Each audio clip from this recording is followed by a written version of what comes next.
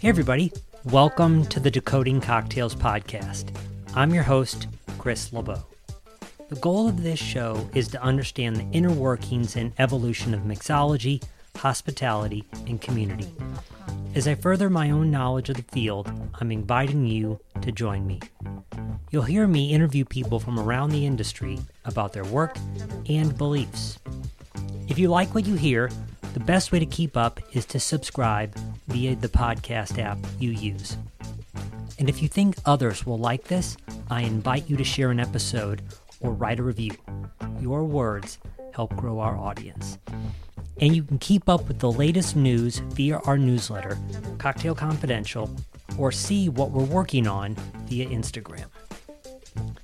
And please reach out. I'd enjoy hearing what you liked, learned, and what else you'd like to see me dig into.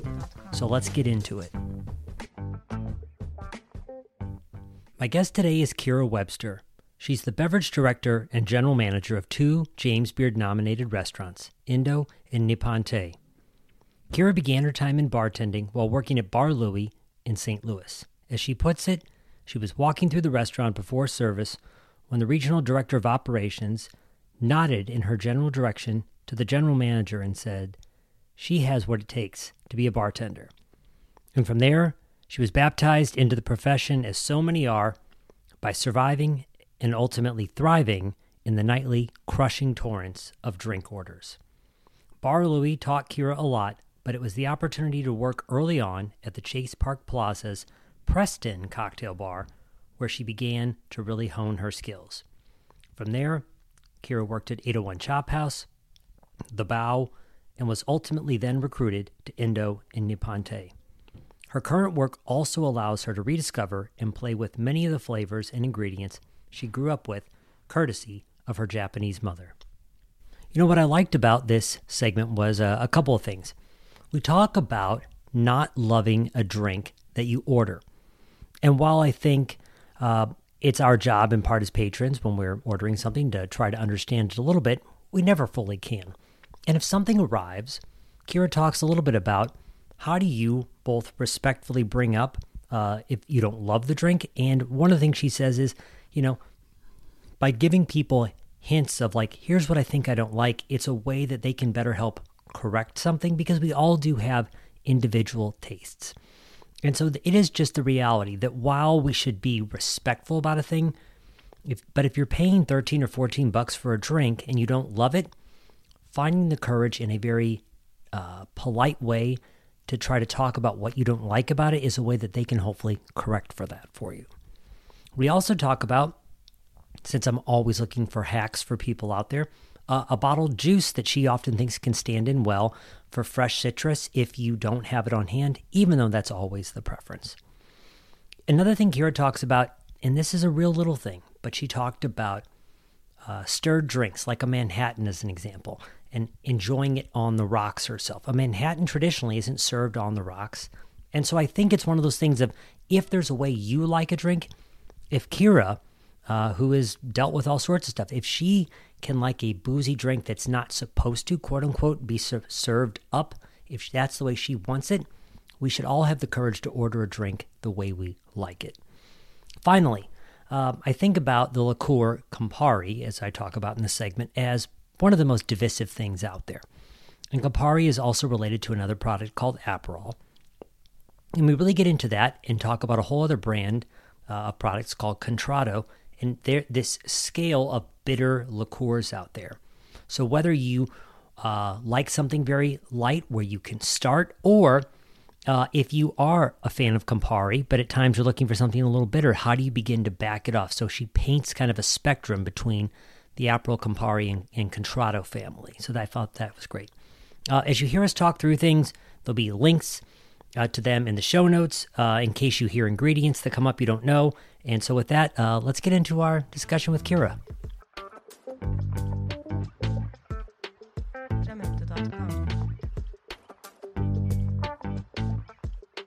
So first, thank you for taking some time to talk today. Yeah, of course. But, even before we started recording, we were talking a little bit about people sometimes being unsure at the bar about what they're ordering. And with, at least and you had this obviously throughout some of your different career at the Bow and other places that we can talk about, but at a place like iNDO that has Southeast Asian cuisine in its heart, chef has some Japanese training which influences things. A customer's likely to see things like soju or lemon or yuzu on the menu. How do you find people respond to this? And clearly there's a wide array of customers, but are people curious? Does it ever make them stand back and not necessarily want to jump in? How do you find people respond to these things? I think when it comes to ingredients in cocktails specifically, I think the overwhelming majority tend to kind of just avoid cocktails that have like too many ingredients that they don't know.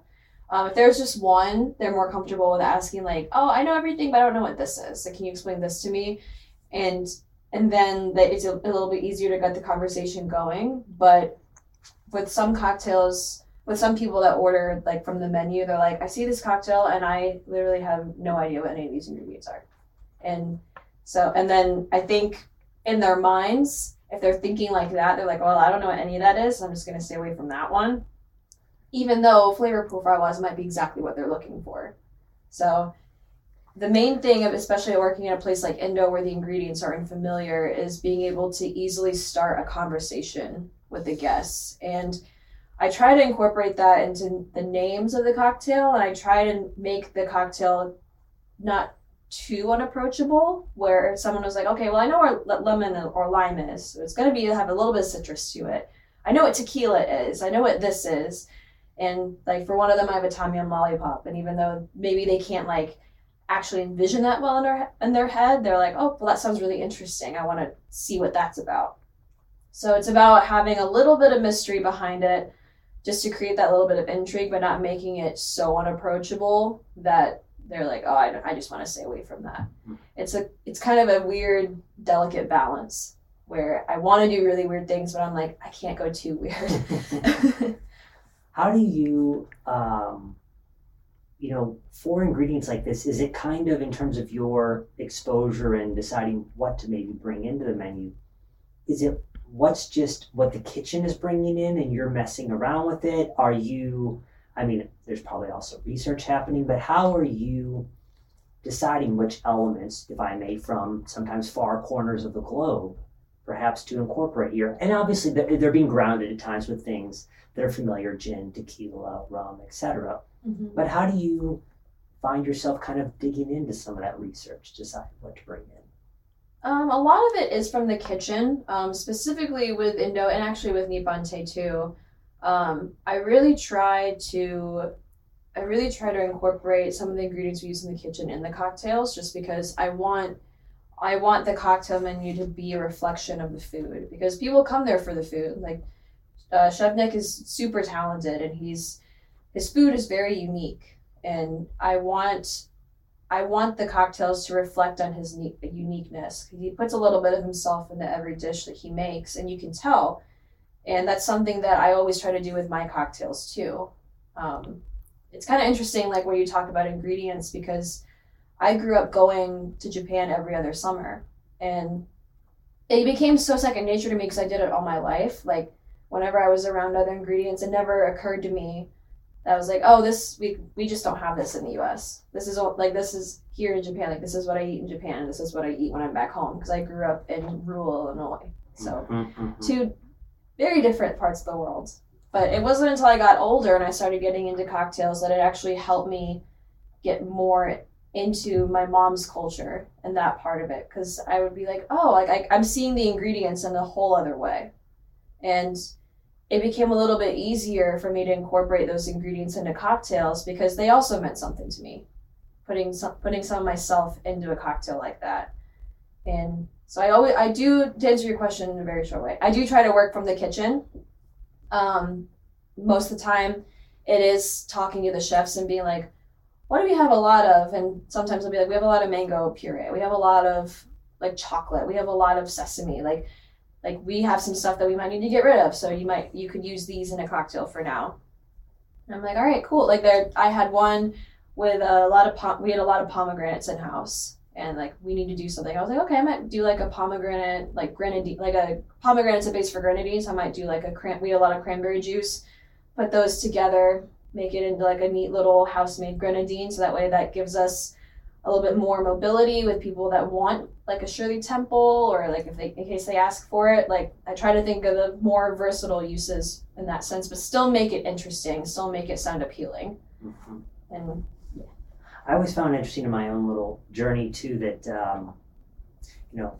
grenadine is this thing that is kind of a parody at times, and yet what we don't know from many of us, having grown up in an era pre when cocktails were in vogue, they're like, oh, like at its heart, when it's not commercially manufactured and likely just synthetic, they're like, oh yeah, pomegranate is the base of it. People hear that because they just assume grenadine is grenadine, whatever the heck it is. So yeah, it's interesting sometimes when some of these things get drawn out right there a little bit more. mm-hmm. So, I mean, the cumulative effect of the number of hours that you've studied, but like when I think about the crafting of a drink menu, I mean, clearly there are so many years behind this, but I guess I'm curious, when you're thinking about bringing a new drink to life or a new menu to life, and I don't know if there's a way to back into like just the cumulative years you put in there, but how many hours does it take you when you're kind of like working on a new drink, working with a new ingredient, or let alone bringing a new menu to life? How much time does that tend to take? And I'm sure it can vary. It does vary. It varies a lot. So the drink you had, the Python's Pearl, whenever you came into iNDO, that drink maybe took me an hour, like cumulatively, because there were different times that I kind of worked with it, mainly to like get the foam. Like the foam actually took longer than the drink just to balance out the acid in it. But yeah, I made the drink itself, but without the foam, I made it 3 times. And I was like, it's done. It's good. And it hardly took me any time. One of the other drinks I have on there right now, that's a rye whiskey based one with the coriander oil, it took me like almost 2 bottles of Knob Creek rye to get it right. It took me about, I would say, closer to like 8 hours from cumulatively to get that right. So it really just depends on the ingredients, depends on the spirit. There are some drinks that I work on for a long time, that I work on for almost a day, and I'm like, it's not going anywhere. Mm-hmm. I have to shelve this for another time. Yeah. So at iNDO, and I think you've talked about this a little bit, the bar is not in the customer's line of sight. Nope. How does that, does it ever take the edge off in a way because something goes wrong, like, you're kind of out of sight, but like, in terms of being at a cocktail program where you're in the customer's line of sight versus not, are there advantages, frustrations? Like, how do you think about that in a way? There are definitely pros and cons. I do wish that iNDO did have some kind of bar, because I feel like it would bring a little bit more character to the space. When we had the chef's counter, that definitely created its own flair. But not having any kind of like one-on-one guest interaction, because serving tables in a fine dining place, like there's not a whole lot of room for connecting with someone on a personal level. I mean, the server's standing above you, you're sitting down, like there's not really like a balance with how you're interacting, and there's not a whole lot of room for like an intimate conversation, whereas it's really hard to build that in a dining room setting. But at a bar, we have so many different personalities at iNDO, and we don't really get to showcase those as much. And the way that like the drinks are made and like watching the bartenders make them, it's a great show for guests to have during dinner. It adds a whole nother aspect of like your dining experience. And we're missing some of that. And which sometimes, going to the pros, if something bad happens or like something gets spilled, no one sees it. If the bartender has to prep randomly in the middle of shift and take up more space, no one sees it. Like they're not seeing some of like the uglier parts of bartending, or like the bartender can be in the kitchen at iNDO and they're just like, if they mess something up, if like they're cussing or like having a bad day, like they don't see that either. Yeah. Whereas like that can shift the dynamic of the floor if the bar is in the middle. It was like not in the middle, but in the dining room. Mm-hmm. Yeah, in the professional world where you're smiling on the outside but cursing on the inside. So yeah. Yep. There you can just let it all out. So it's definitely a little bit easier, but yeah, there is an element that's missing that I wish that we had at iNDO, like with a bar there. And I feel like I feel like there are a lot of people that would like a bar at iNDO too. I mean, we don't have the space for it. It probably won't happen, but but it kind of creates another challenge for me of like, okay, I have to have these drinks speak for themselves when they go to the table. They have to speak for themselves like the food speaks for itself, because I mean, that's how food always has been. The chef is saying something with his food, and I have to make sure that whatever I'm wanting to say, whatever I'm wanting the guest to receive, like they're getting it without any kind of help from a bartender. And I can appreciate, as you kind of talk about it too, and every once in a while you can have it with the server as well, but when you're at the bar, there's also plenty of room for incidental conversation, as they're just going about their work, assuming you're not keeping the bartender from their work, because please, people, let them get their work done. But yeah, I guess there's that thing of you're more hoping for that rather than it's more likely to happen in that regard. So one of the things I feel like is interesting, being out, occasionally now and a lot more in the past, but, and this could even be through the lens of food, but I think about it through the lens of drinks.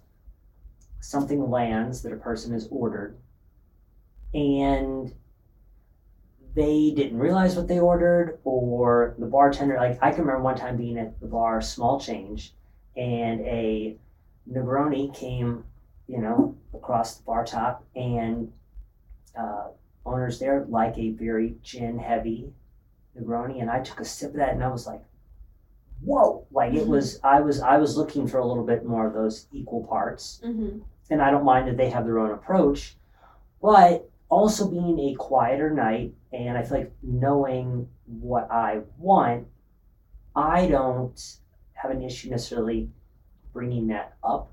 Yeah. I feel like I see people a lot of times, whether it's with a dish or with a drink, is there a tactful way? Because I think about the way of like, they don't perhaps want to insult you, or they might not know, they know it's not right. They don't necessarily know how to talk about what's wrong with it for them. Are there ways that you can think of that people should ask other than just ask? Like, I mean, how does someone broach the conversation of like, hey, I bought this and I'm not sure I like it? It really does help us if you can pinpoint what it is about it that you don't like. Even if it's like, I'm getting a lot of this flavor and this isn't what I anticipated. Like, I'm getting, like, going back to cilantro, like, I'm getting weird notes of cilantro in this, and even if there isn't any cilantro in it, it still gives us a kind of a gauge where it's like, okay, like, there is an herbal note to this. Right. So maybe they're picking up on this, and, like, they're, from their palate to their brain, it's not obviously not cilantro, but that's what they're thinking. So we can at least try to be like, okay, you don't like a lot of herbal. Like, we can work with that. Like, we can tone this down a little bit, make that, maybe, do you want it sweeter? Do you want it more acidic? Like, do you want us to add soda water to it to, like, balance it? Like, will that balance it out for you? Something like that. Or if, like, for instance, they order a Negroni and we don't use Campari in it, we use Aperol or Contralto Bitter, like one of the other aperitivos we mentioned before, and they're like, yeah, it's kind of sweet, or it's like there's something weird about it, like, oh, we did use a different aperitivo, but we can definitely switch it up and we can do it the way that you like it. So pinpointing what exactly it is you don't like will help us out so much, because then we can be like, all right, I think I know what you're talking about, and there's ways to alleviate that. Got it. Yeah, and I guess where you took it is what I've been thinking and didn't articulate is, hey, this is very hot. I'm getting a lot of alcohol. Hey, this is very acidic. This is very lemony or limey. Hey, this is too sweet. Yeah, if they can give you a leader, then you can better understand where they are, as opposed to, I don't know, something's wrong with this. Fix it. Like trying to give them a guide on it. Have you been in bar? So one, is there a, I'm sure Friday night at 8 p.m. is everybody's favorite time to have a special request come in. But, are there situations you can think of in which you would not bring that up with a bartender or staff? Like, I always take the vantage point, if you paid for it and you can be a decent human, why not bring it up? But are there any circumstances under which you think someone shouldn't bring that up at all? Yes, because I've been in a situation like that. Okay. I went into a bar. I was like, I really want a Tom Collins, and I was not thinking about it. And I saw the bartender make it. They made it correctly, but they didn't have fresh lime juice. It was it was a dive bar that did not have fresh lime juice. They only used roses. And before I could stop, because if I would have realized it, I would have been like, hey, stop, I'm sorry, don't make that. Just make a regular gin and tonic. But she had already made it, and I was like, oh no. I just watched, I was like, oh no. And it was in a tall pint glass, and I was like, this is not going to be good. And then I drank it, and I was like, it's not good. It doesn't have enough acid to it at all. And so I didn't say anything. I was like, I've been in that bar before. I was like, I should have realized, I should have just looked around and thought for a second. And I'm not going to shame any bars for not having fresh lime juice. If you don't have the clientele, if you don't have enough clientele to go through it, don't waste the product by juicing it, or waste the time of having to juice it. Because if you don't use it, you don't use it. And I was just like, yeah, I'll just have a couple extra lime wedges, and I just squeezed it in and tried to make it a little bit better. I got through it as much as I could, and then I was like, I can't do it. I can't. They're also heavy pours at this bar, so I was like, I should have known better. So first, yeah, any bar, run whatever program you want, but sometimes Yes. people will say hey, my neighborhood corner bar, what should I get? And I'm like, well, if it's me, I'm probably gonna get a beer, but but that's personal preference. That person likes that Tom Collins, good for them. So here's the thing, and I know we talked early on that if you're not prepared to speak to all the flavor aspects, but I very routinely, I'm in a virtual class or class in general, bottles of pre-squeezed lime juice, lemon juice will often appear, and hey, they're all getting us towards a cocktail, and if you like it at the end of the day. But I've at times done A/B tests on my own between fresh squeezed and what is that like? But if for the person out there who's what's the difference? Is there a way that you can, try to explain to them what they're going to get in a drink when they're using fresh citrus versus bottle? Is there a way to articulate that? Yes. I would say that with anything fresh, it's going to have a cleaner taste for sure. If it's fresh fruit, for example, fresh lime and fresh lemon, you're probably gonna get a little bit more of the natural bitter qualities that you get from fruit. Whereas with just prepackaged juices, a lot of run-of-the-mill ones, not all of them, but a lot of run-of-the-mill ones will have some kind of concentrate in them, which can help, but it's also going to create a little bit more sugar because they need the sugars in that to make it shelf stable for a long period of time. Mm-hmm. So it's going to make the drink a little bit higher in sugar. It's going to make it a little bit sweeter. Other stabilizers that are used if you taste it side by side with fresh juice, you can kind of taste some of the slight chemicals that they use for stabilizing it, but mixing it in drinks, you can't taste it as much. It kind of goes in the background, at least for me, or it could be just in my head, a placebo effect, because I know the difference between the two. But there are a couple great already packaged juices that taste really fresh. And depending on how much of it you use in a cocktail, I haven't been able to tell a big difference between the different products. And so is that just buying like a higher end packaged product? Do you know what any of the names are offhand of these? We use Natalie's in the Chase Park Plaza. Okay, yep. That's what we used. Yep. I actually really liked it. Tasting it side by side, I got a little bit more sweetness from the Natalie's because of the sugars, because they have to keep it stable, like I said before. But it still had what I wanted out of a lime. It still had that nice acidity. It still had the taste that I wanted. Okay, cool. Yeah, because I think that's it. It's like, sometimes you're making something at home and like, do you have limes, and whatnot. So good. I think sometimes people are always looking for those little shortcuts. And because, I never want to demonize someone at all for using whatever, pre-bottled, whatever. It's more just like with anything. It's like taste fresh pineapple next to canned pineapple. Mm-hmm. And if you don't mind the difference, keep going, right? But I think like this A/B comparison is always one of the best things I find for people. It's like, wait, why is this tequila cost so much more than Jose Cuervo? Well, I would recommend tasting Cuervo alongside that product, and you then make the call. Mm-hmm. Because I feel like we're often so much hoping that they're going to be able to make that leap in terms of appreciating, when in reality, a lot of times they can't appreciate the flavor profile and the difference in time. Yeah, and that really does come with just tasting it side by side. Yeah. It really does. Yeah, I've been thinking a lot recently about like putting out like a general tasting guide for people, and it's like whatever you do when you're tasting, don't taste something on its own. You need taste it alongside something else. That A/B taste comparison is just going to be very important. Mm-hmm. Are there ingredients you're working with, or something I always want to know is like what's changed for people in the past year, couple of years? Are there things you're working with?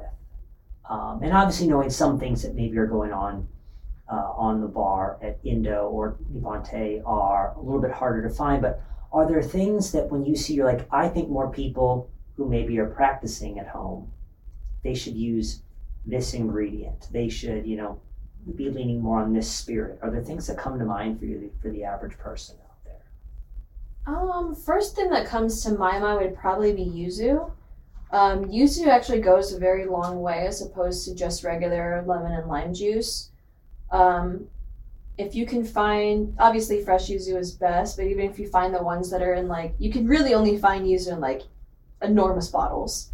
But a little bit goes a long way, and you can make really nice cordials with them. The first thing that comes to my mind is making some kind of limoncello but out of yuzu.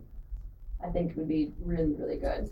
And so to people who might have heard it but not know it, so yuzu is going to be it's an acid, it's a citrus. Mm-hmm. And how would you is it best to think of it as the lane between lemon and lime, or how would you describe it to someone in terms of the flavor it's presenting right there?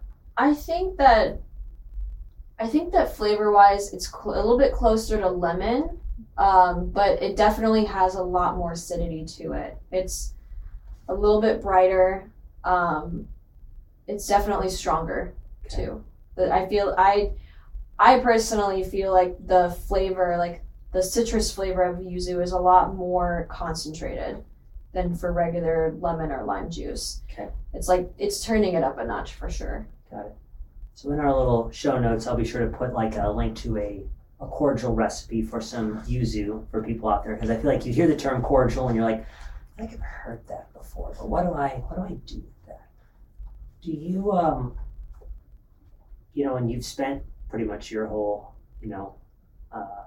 adult 21 plus life having the training of knowing how to make drinks properly, but if someone is frustrated at home, one, my guess is they probably shouldn't be trying to make the Python's Pearl cocktail that I had the other day at iNDO would probably be pretty difficult for the lay person at home. I don't know how many people are infusing their rum with Thai tea out there to start, but if someone would tell you they've been at home and they've been messing around a little bit and they're frustrated, one, I'm sure you'd be interrogating that a little bit, but if you were going to train someone how to make something basically and simply at home, what might you share with that person?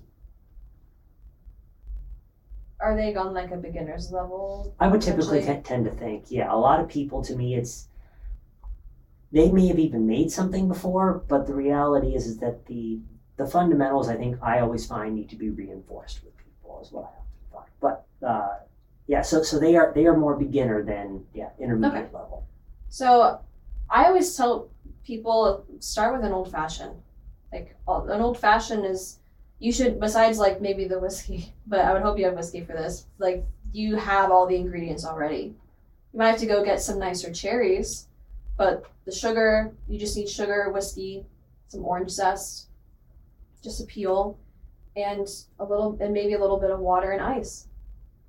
And that's really all that you need. And you can spice it up a little bit. You can use brown sugar instead of like plain white sugar. You could even make like a really simple honey syrup where you just warm up some water, put half and half honey and hot water, mix it together to make it a little bit more easy to mix.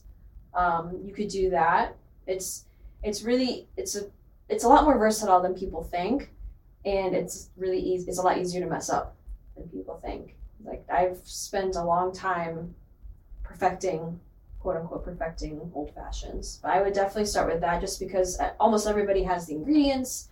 It's easy to make. Beyond that, if you do have citrus, daiquiris are really easy. It's just rum, sugar, and lime. Margaritas are typically pretty easy too. You just add the tequila and a little bit of triple sec or orange curacao, along with the lime and simple. And even something like a bee's knees, which is just gin, lemon juice, simple syrup. You could even do that too. So something very basic, and getting those proportions right in a way that you like. And even you could even mess around with the simple syrup if you want to get really nerdy. Do like a 2-to-1 to just a 2-to-1 sugar to water to make it more viscous, and if that's the way that you like it, or just doing a simple 1-to-1, 1 cup sugar, 1 cup water. You could even do it that way. I'd say starting off with 3 to 4 ingredients for a cocktail is ideal. So, we all have different taste profiles in terms of like, the old fashioned you most want to sit with, and I do. They're probably going to be most of the same, but you might prefer a little bit extra bitters, whatever. One of the things I find is, despite the raging popularity of bourbon right now, that a lot of people have been slid a glass of it at some point and said, here, you're going to love this. And like they put their nose in there and they're like, this smells like fire to me. Like, so I sometimes will find an aversion to old fashions, to Manhattans, in part because they might just be served very boozy. But so someone has made the old fashioned and they've been like, I don't know what I'm exactly tasting, but it tastes hot. I don't know if I like this. How do you begin to recommend to someone when it comes to a Manhattan or an old fashioned?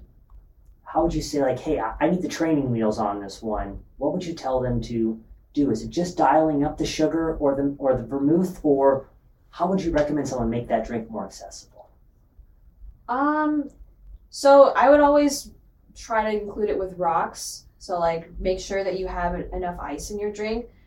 I started out drinking Manhattans on the rocks, and that's still the way that I prefer to drink them, just because it's going to taste hot at first, but once it dilutes a little bit more, it's going to be a lot more approachable. Even today when I try new spirits, I add some water to when I'm trying them, just so that more of the aromatics come out. I get more of the flavor profile and a little bit less of the heat.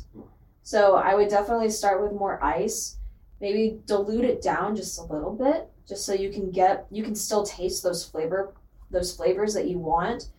And that way your taste buds kind of remember that, and you can anticipate it for the next time that you're drinking it, if that makes sense. Mm-hmm. So that way, like, you can still look for those flavors. When you make an old fashioned or a Manhattan, you dilute it to its proper dilution rate. You don't have to add anything else to it. You don't have to wait for it to sit for a while or like dilute it with more ice. you can kind of drink it freshly after it's made and be like, oh, right, that's right. I recognize those flavors, or this is a little bit more approachable. And some of it, this is the way that I did it, because I really wanted to try to like Manhattans and Old Fashions. I just kept drinking them. It also is a little bit, I mean, my mother, God bless her, is not much of a drinker, and here I am, her son, making her real proud. But a part of it is a little bit like of a lot of us getting schooled up in coffee or whatnot too. I mean, it is a little bit of an acquired taste. Clearly, you go from coffee to frappuccino, or even just a cappuccino. You are obviously thinning out the coffee. And so, yeah, it's like, I think it's for some people that are averse to it, it's figuring out, it's what you said with like a bee's knees, like the gin is going to be there, but it's not going to be as present as in a martini. We're going to be like, hello, this hurts a lot right here. So a couple random things just for fun. So you've been invited over to a friend's house that you've just met. And they've asked you to, you're bringing a little housewarming gift. You don't know what's on their bar. You don't necessarily know what their preference is. What might you bring that you think they'd find interesting? What would you bring as a gift, maybe, if you were going to bring a spirit or a liqueur as a gift? Might need to think about that for a second. That's right. I would say probably some type of aperitivo or liquor 43. Okay. Talk about liqueur 43 how about talk about liqueur 43 for a minute, and I won't hold you to it on it, but like also break down aperitivo for us a little bit after that too. So liquor 43 is this is where we started getting technical. I don't remember it. I haven't worked with it for a while, so I can't remember the exact base of it, which is pretty embarrassing. But I get lots of like toffee and honey notes from it, and it's great used in small doses as a sweetener. Okay. It is a little hard to work with because sometimes it can flatten a cocktail, but on its own, it's a great sipper. It's a great sipper with just a little bit of ice, even a little bit of soda on top. I've done that before, and or with a little bit of coffee, like having a little bit of it in your coffee. Okay. It can be it's surprisingly good in a little bit like in a margarita actually. If you add a little bit more of like the citrus and the triple sec, and add just like a dash of it, like maybe a quarter of an ounce. It kind of has a similar effect as chocolate bitters. So it's really interesting. It's pretty versatile if you can play with it around a little bit. I've just never gotten to the point where I can use more than like a little tiny splash in it, and it adds a little bit of depth. But I love the flavors that it has. Okay. And yes, no, you go ahead. So for aperitivo is similar to like a Campari, or Aperol. So something that definitely could have its uses, like an Aperol spritz or Campari spritz. You could use them in Negronis, or you can sip on them on your own, on its own. I tend to think that Campari as like, whether you want to use cilantro or olives as a food reference, like you are either on team cilantro or you are off. You either love olives or you hate them.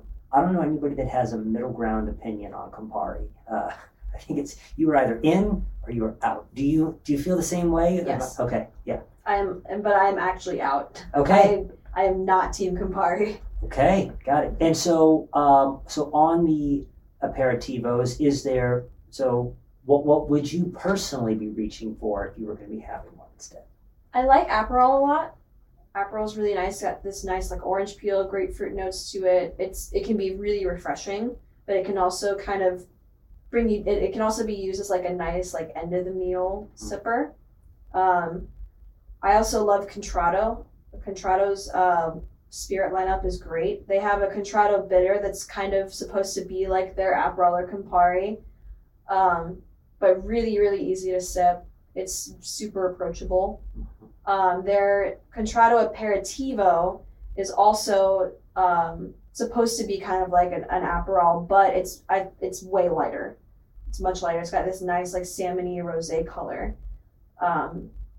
That one I've used in a couple cocktails. I've just added it to like daiquiris, and it creates a little bit more depth to it, but still keeping the fruit notes really nice and light. Those are the main ones that come to mind just because I'm working with them right now. Sure. But there are so many aperitivos and aperitifs out there. So for the folks listening home, I will attempt to navigate this, and you can let me know how much I'm on or off here. So what's interesting about Campari and Aperol is, and there are other products that have like, Kleenex is the easy example of like, it's a tissue. It's not, Kleenex is the brand. People like Campari is Campari, but like it belongs to what would more technically be the bitter family, whereas Aperol is an aperitif. Is that correct, or how would you discern? Because isn't there a slight there is and if you don't remember, it's not the end of the world. It's just because I think people see Contratto and they might recognize like the color, but in their mind they're making this like this is a whole other thing, as opposed to this is a cousin. Contratto just happens to be a brand difference where they have their bitter and they have their aperitif. So like the Contratto bitter is going to line up with Campari, and the Aperol is going to line up with their Contratto's aperitif. Is that? Yes and no. Good. I like being awful. Yes and no. I would say if you're trying to I know that like Contratto Aperitivo, the lighter one is kind of like a middle ground. It's kind of like a bitter aperitivo on training wheels. Okay. Like you're not quite into Aperol, and Campari is just like off the table for you. But you do want to try and get into those spirits a little bit more. Like that's a good one to try first, because that one is good. Like if you have it in a spritz, it's going to be super light. It's going to be refreshing. You're just going to get those nice fruity notes, like I said before. But you are going to get a little bit of that bitterness. Not a whole lot though. And then you can, I would say, work your way into Aperol, and then into the Contratto bitter, and then into the Campari. Like kind of working your way more like in the more bitter section. Right. Kind of keep dialing it up until you realize, like for many people, you've gone too far. So, yeah. Like I'm drinking Campari on the rocks now. What's happened to me? That's right. It used to all make sense. So another thing that so when you were talking about Liqueur 43, so that is another liqueur that's bringing, to your point, some toffee, vanilla flavors to it. So if I'm at home and I'm making a margarita, and so I've got, follow whatever recipe you want, but like, so I always think about like, I got 1.5 ounces of tequila, 3/4 of an ounce of my lime juice and my Cointreau, and then maybe like a 1/4 ounce of simple syrup. So I'm bringing in this Liqueur 43, and it's bringing in some flavor, but it's also bringing in some sweetness. Mm-hmm. So at that point in time, for you, Kira, is it kind of an either-or decision of, and I know part of this is you kind of workshop it, but like, so if I'm adding in something, a little bit of this sweetness and this flavor, should I dial back the Cointreau? Should I take out the simple syrup? Like, am I going to end up with a sweeter cocktail if I don't pull back on any of that? Like, yeah, I wouldn't pull back on the simple as much, just because you're going to need a little bit of just that raw sweetness, because Liqueur 43 is still a liqueur, so it's still going to have some heat to it. Yep. And it has some of those deeper, like chocolatey, like rich notes to it. So I would even like incorporate just a little bit into the simple syrup ratio. Like I wouldn't do more than like 1/4 ounce. Sure. Because a little bit goes a long way with like citrus, and I've tried to use more of it in like stirred drinks, and it's one of those weird liqueurs where it'll either overtake the drink, or it'll just make the drink flat. Like you can't really taste it, but it'll bring down the rest of the cocktail. So adding a little bit of citrus to it kind of brightens it, but you need to be careful with the ratio on it. And because you're also going to have the Cointreau or the triple sec to it, it's going to play with that a little bit, but adding too much will, if you do equal parts of both, it's going to end up canceling out the Cointreau, and it's going to create a little bit more heat than you want for a margarita. Okay. Just to break it down for a second, so like when you talk about the term a flat versus a more lively cocktail, what would and I don't sometimes like, I feel like this is a big thing for me is still like sometimes an outsider looking in. What does a flat cocktail taste like or come across like to you compared to, so whatever you might be working in when it goes well versus when it's flat? What might that mean? Flat cocktails for me taste very one-dimensional.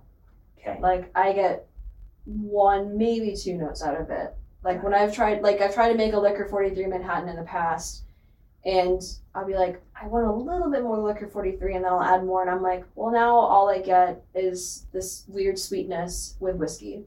I'm like, the vermouth is there, but it doesn't really matter because the flavors aren't coming through. The bitters are in there. I get a little bit of the Angostura, but the rest of it doesn't really matter. Then the citrus is like from the orange peel is gone. That I zested over the top. Got it. So it's overtaking, and I get it. Because I mean, just to go back to it, when I remember thinking when I had that Python's Pearl drink, I was like, that is a drink that is a long flavor bomb right there in terms of working its way back. But yeah, so it can also in a way kind of almost overpower a drink too. Okay. Yeah, it can overpower it, and it can also weirdly enough bring down like the other subtle flavor notes that you get in just the whiskey itself, or like whatever spirit you're working with. It can just completely like flatten it, essentially.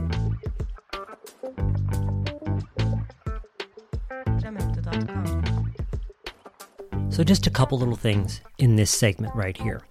For those of us that have actually not worked in the bar industry before, you get to hear Kira talk a little bit about what it's like to just fall behind in ways that are just punishing, where, the POS, point of sale system that spits out tickets for drink orders, like for that to be, 4 or 5 feet above the ground, 4 feet probably, but to have the ticket, those receipt orders all the way on the ground and like just digging out night after night, just getting used to like the trade itself. And so that to me is always one of those things of just like realizing what the staff is going through when it's like a busy night. And she talks about Halloween night in particular. And I also really like the idea for those of you who might be looking to make more of a jump into the field or understand, hey, I'm already kind of home bartending a little bit. What else do I need to know? Kira talks about several books that she recommends that made a difference in her world, as well as what she's reading right now. Links to all those will be in the show notes. And so with that, enjoy this second segment, guys. So I feel like if I remember from another time we talked, that your career may have started a little more, bartending career may have started a little more, you didn't necessarily expect it to become a career. You were tending Bar Louie, if I remember. Mm-hmm. And did you, as I recall, that job certainly probably helped ignite the fire, but when you went to work there, were you looking to get in the field, or were you just looking to make money and it was a field where you knew that could work? How did you end up there in the first place? I knew I was in college and I didn't have money, like most college students don't have. And I was like, and I was actually working before that at a St. Louis bread company. I was working at a Panera, and I loved it. Like I did every single job. Like there was a day every now and again I washed dishes. It wasn't very often, but like I would be kind of like a busser, or I would be work register in the bakery, and I'd have to do some of the bakery and coffee and barista jobs, or like I would work the cashier on the food part, and I'd also be making the food. Like I liked jumping around and doing different roles, and I loved working there because it was stimulating all the time, but I was just not making enough money. And so I was like, I need to go somewhere where I can make tips, and I think I could be really good as a server. I think I'd really enjoy it.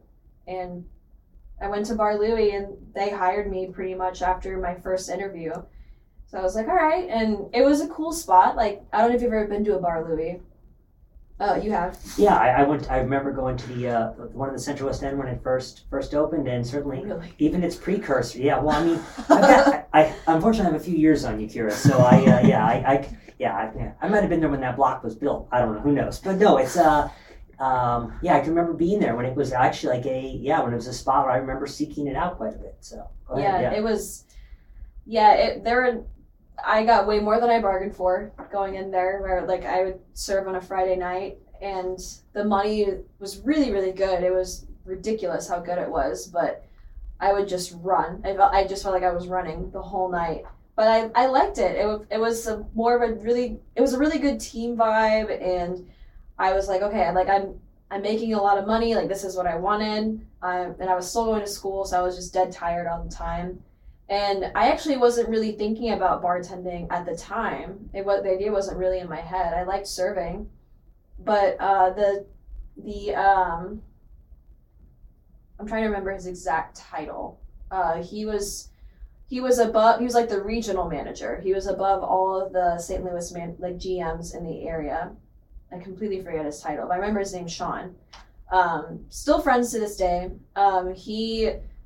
He was like the big boss man that came in. He was talking to the GM, and he was kind of watching everybody, and he was like, I think he was, from what I could tell, he was kind of telling Jessica, who was the GM at the time, he's like, get that person off the bar. They don't know what they're doing. I'm like, or he'd be like, that person needs to be a little bit higher up. Like maybe think about training this person as a manager, like an AGM. And I happened to hear him as I walked by him. I was carrying a tray full of glassware. He's like, make her a bartender.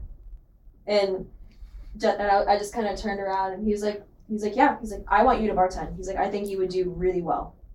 And he's like, you're moving. He's like, you're fast. He's like, do you know all the drinks? And I was like, yeah, I know what's in them. Like, I know how to describe them. He's like, whenever you're done with school, because I was like, I can't learn to bartend right now. I'm way too busy. And I don't even think I was 21 yet. I think my 21st birthday was coming up in August. And he's like, okay, well, after 21, that month, come in and you're going to learn how to bartend. I was like, okay.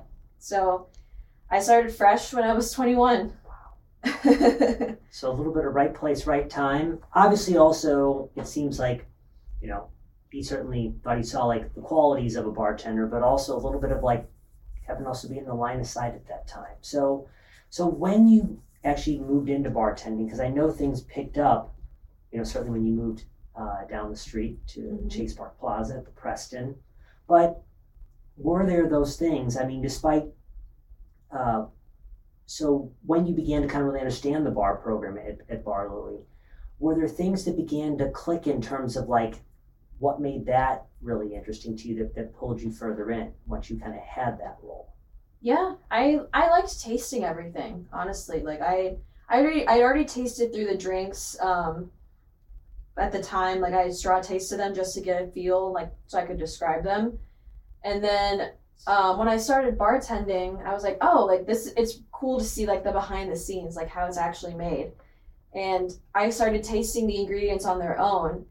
And I remember like thinking back, there were so many spirits that like I appreciate more now that I didn't at the time. Like I first tried Maker's Mark and I was like, oh my God. But now I'm like, oh, I love Maker's Mark. I go into a bar sometimes if I'm feeling, I'm like, Maker's Mark on the rocks. That's what I want. But it was nice, like kind of dipping my toes in and getting to know all the spirits that were behind the bar. Because I'm pretty sure I tried every single one. Even different, like we had multiple like of the same flavor, but different vodka brands. I even tried those just to see how they compared. Because I was curious. I'm like, why do we have Grey Goose L'Orange and we also have Solely Orange? Why do we need two different orange ones?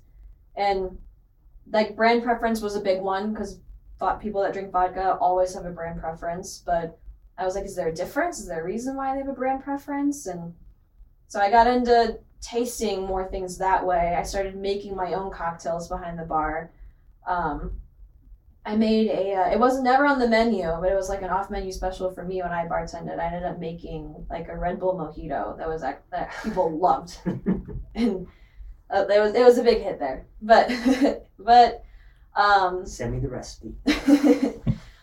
There was one night I actually got poached from Bar Louie when I was bartending there because I always love moving around. I don't like standing in one place for too long. And besides like working in the well at Bar Louie was definitely like like you're gonna stay there for a long amount of time, but you're just gonna be moving the whole time. You're gonna be like moving your arms. You're gonna be constantly in motion. And when we say the well, just to clarify for everybody else out there, like you're working on the surface and all the drinks that are coming in as orders from the floor, Yes. you're turning all those out. Yes. So somebody is kind of tending bar, taking care of the people sitting there, and someone else is just cranking drinks. Yeah. Just cranking drinks out for the rest of the floor. And there are nights there I just got annihilated. I'll never forget, there was one Halloween, the Central West End block party. I was the only well bartender for the entire restaurant and some parts outside. And my tickets were just coming onto the floor. Like, Kira, do you have, and I know it's going to vary on bar time of day, but in terms of for whether it's iNDO or at Bar Louie as an example, the number of drinks that might be served from the bar versus through the well, is it 3 times as many, 5 times as many? Like what does that look like in terms of, I'm just trying to like, for the average person who's thinking about, do you have any way to even guess on that? Yeah, I would say for a bar like that, it really does depend on the place, because at Bar Louie, throughout dinner hours, like between like 5 to like maybe 9 o'clock, the well would probably make 2 to 3 times more cocktails. Okay. But once it got later, people were at the bar. Got it. Okay. Got it. All right, that makes sense. So you got poached from Bar Louie, and then you went to the Chase Park Plaza. I went to the Preston. I didn't know it at the time, but the GM came from Boston, the original GM. He was only there to help set it up. And he came to the bar, and we laughed about it later on. Ben came in, and he was like, and it was wintertime. It was, I think, the beginning of January. And he just was like in sweatpants and like a baggy like sweater, I think, with a beanie on his head. He came in by himself, sat on like the corner. And I was that bartender that sent everybody home. Like it was a 30+ section bar. And I was like, nope, you guys go. Like, I got it. It doesn't matter how many people come in, I can do it. I've gotten annihilated so many nights that I know how to do it now. I just need somebody in the well. So it was just 2 of us, but he thought I was by myself. And because the well was on the other side of the bar, like around the curve where he couldn't see it. And so it wasn't that super busy, but it was steady. So I was just making drinks, and I do remember I was like, he keeps staring at me. But I was like, do you need anything? He's like, no, I'm fine. He had like 2 beers, and then he left. He slipped me his card. And I had been working like very part-time in the Chase. One of my regulars used to be the old food and beverage director, and he's like, hey, we need help with a hostess. So can you come and host like once or twice a month? I said, sure. So I was already working there, and he slipped me his card, and I was like, oh, like I should put in my application for this new spot. Like they're talking about like how it's going to be a great bar. It's going to be like, the food's going to be awesome. So I took it as a sign, and I submitted my application. And sure enough, Ben was like, oh, like she already works here? Like it was perfect. And so I came on, and he was talking to the 2 guys that mentored me, Josh and Sasha. And he was like, yeah, you're going to have 22-year-old working with you behind this bar. She's going to be one of the opening bartenders with you. And they had kind of opposite ends, where Sasha was like, later on, Sasha was like, I thought it was exciting. You know, you're not going to have any bad habits. Like, you're going to be easy to mold. And Josh was kind of apprehensive. Like, she's 22. Like, I don't know. Like, is she going to be able to do it? And so, understandable from both perspectives, honestly, because I didn't know a whole lot. I knew like Bar Louie bartending, like high volume, like people want sweet vodka martinis. Like, that's what I knew. And then coming into the Preston was a whole new experience. Because I was like, I've never heard of an egg white in a cocktail. I don't know a lot of these classics. And I put in a lot of work to be able to keep up with them. Mm-hmm. I knew that if I couldn't, I was like, I have to go back. I have to go back to staying in that kind of high volume bartending. And I didn't want that. I wanted to get better. I wanted to learn more. And I wanted to be able to fit into the bar I was at, the Preston, because it was a beautiful bar. And I loved being there. It was a beautiful space, for sure. So do you have, and this could be a pre-pandemic question too, as an evening is winding down, do you and the team ever have any post-shift rituals or whatnot? Or Yeah. get me out of here. I want to go home. Or well, what does the team like to get into it as the evening's winding down? We normally do like one not big shot, but like we normally do like one shot together as a group. That's a pretty normal thing. Like especially like after a especially hard night on a pretty steady night where it's like, okay, tonight was pretty smooth. Like it's only like we're getting out of here at a decent time. We can all go to the bar like afterwards. Like let's just clean and get out of here. On mellow nights, it's a lot easier. Like we don't do it as often, but on nights on like a weekend night, whenever we get like railed and we're super busy, we'll be like, all right, let's gather, and we do like a little. I would say like not. I don't think they're full shots. Maybe like right underneath a full shot, about an ounce, like 0.75 to an ounce, and then we'll just all do one together. Like, all right, great shift, we made it. Like, let's get ready to do it again tomorrow. And then we'll cheers and be like, all right, let's get back to cleaning. Let's do whatever we need to do. And yeah, that's mainly our big ritual. Got it. And what's in the glass at that point? Is it kind of whatever we have a little extra laying around, or do you guys have a typical thing you like to lean on? Mainly whiskey. Okay. Four Roses, Okay. or Old Overholt. Or even some Japanese whiskey, like the lower end ones, Suntory Toki or EY, whatever we have a lot of. It's like, okay, we can afford to do this. But yeah, mainly whiskey. Some people prefer Fernet, so the bitter liqueur, Italian bitter liqueur. I personally don't. I've never been a big Fernet fan, but it is a big industry thing. I am all over Campari, unlike you. Fernet is just like, I can take one for the team sometimes, but like it is, I find nothing desirable about it. There are different Fernets though. Correct, yeah, and there's a number of Amari out there that I like, and I've dabbled in some other Fernets. I bought one in Baltimore recently. It's pretty good, but it's just, I don't know. It can be very abrasive. Yeah, so, but to each their own out there. So just one or two other things. For people out there listening that are either interested in Asian cocktails or just spirits and, getting better into their home practice in general, books or other resources you tend to recommend books or resources you tend to recommend to people? I always recommend Death & Co. Death & Co.'s cocktail book. That was the first serious cocktail book I ever purchased.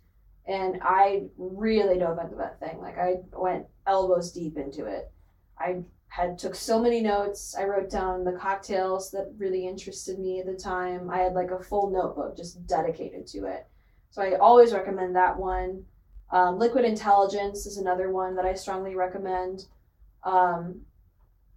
If you're wanting to play with different flavors, actually the Flavor Bible, the vegetarian one, and the Flavor Matrix, all those book series are incredible. The Flavor Matrix, I actually own that one, and that one is super interesting because it delves into how flavor works, what flavors complement each other, what flavors help boost each other up in their best areas.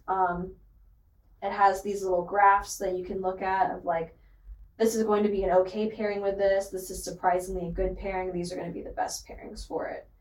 So that one I actually use a lot for cocktails too. I'm just trying. Those are the ones that come off the top of my head. I'm trying to think of the other ones that I have at home. PDT is a pretty good one too. I haven't read that one front to cover, but I've skimmed different pages of that. I've read different pages, like sections of it, and that one's really good. While The Joy of Mixology by Gary Regan was the first serious cocktail book ever, in my more intensive period, the Death & Co. book was my first one too, and it's for the lay person out there. It's a tome of a book, but it's awesome. And I have the Flavor Bible. I've never heard of the Matrix, so I'm gonna definitely have to look. Yeah, look up the Flavor Matrix. It's cool. Okay. The Aviary cocktail books are also excellent. One of my cooks at Nippon Tei, he has the 0 proof one. Okay. And he's letting me borrow it right now, and I'm nerding out over it at home. Okay. Those are also massive books. I have their book from The Office, which is just their classics, which is pretty cool. I've been to the office. Okay. The office is way cooler than the aviary. My friend Jim has gone multiple times and raves about it, but I've not been up to the Ackett's show yet, so I gotta stop in there. Yeah. If you ever go to the office, if they ask you to do their staff shot, don't do it. Okay. Don't do it. Okay. I went there.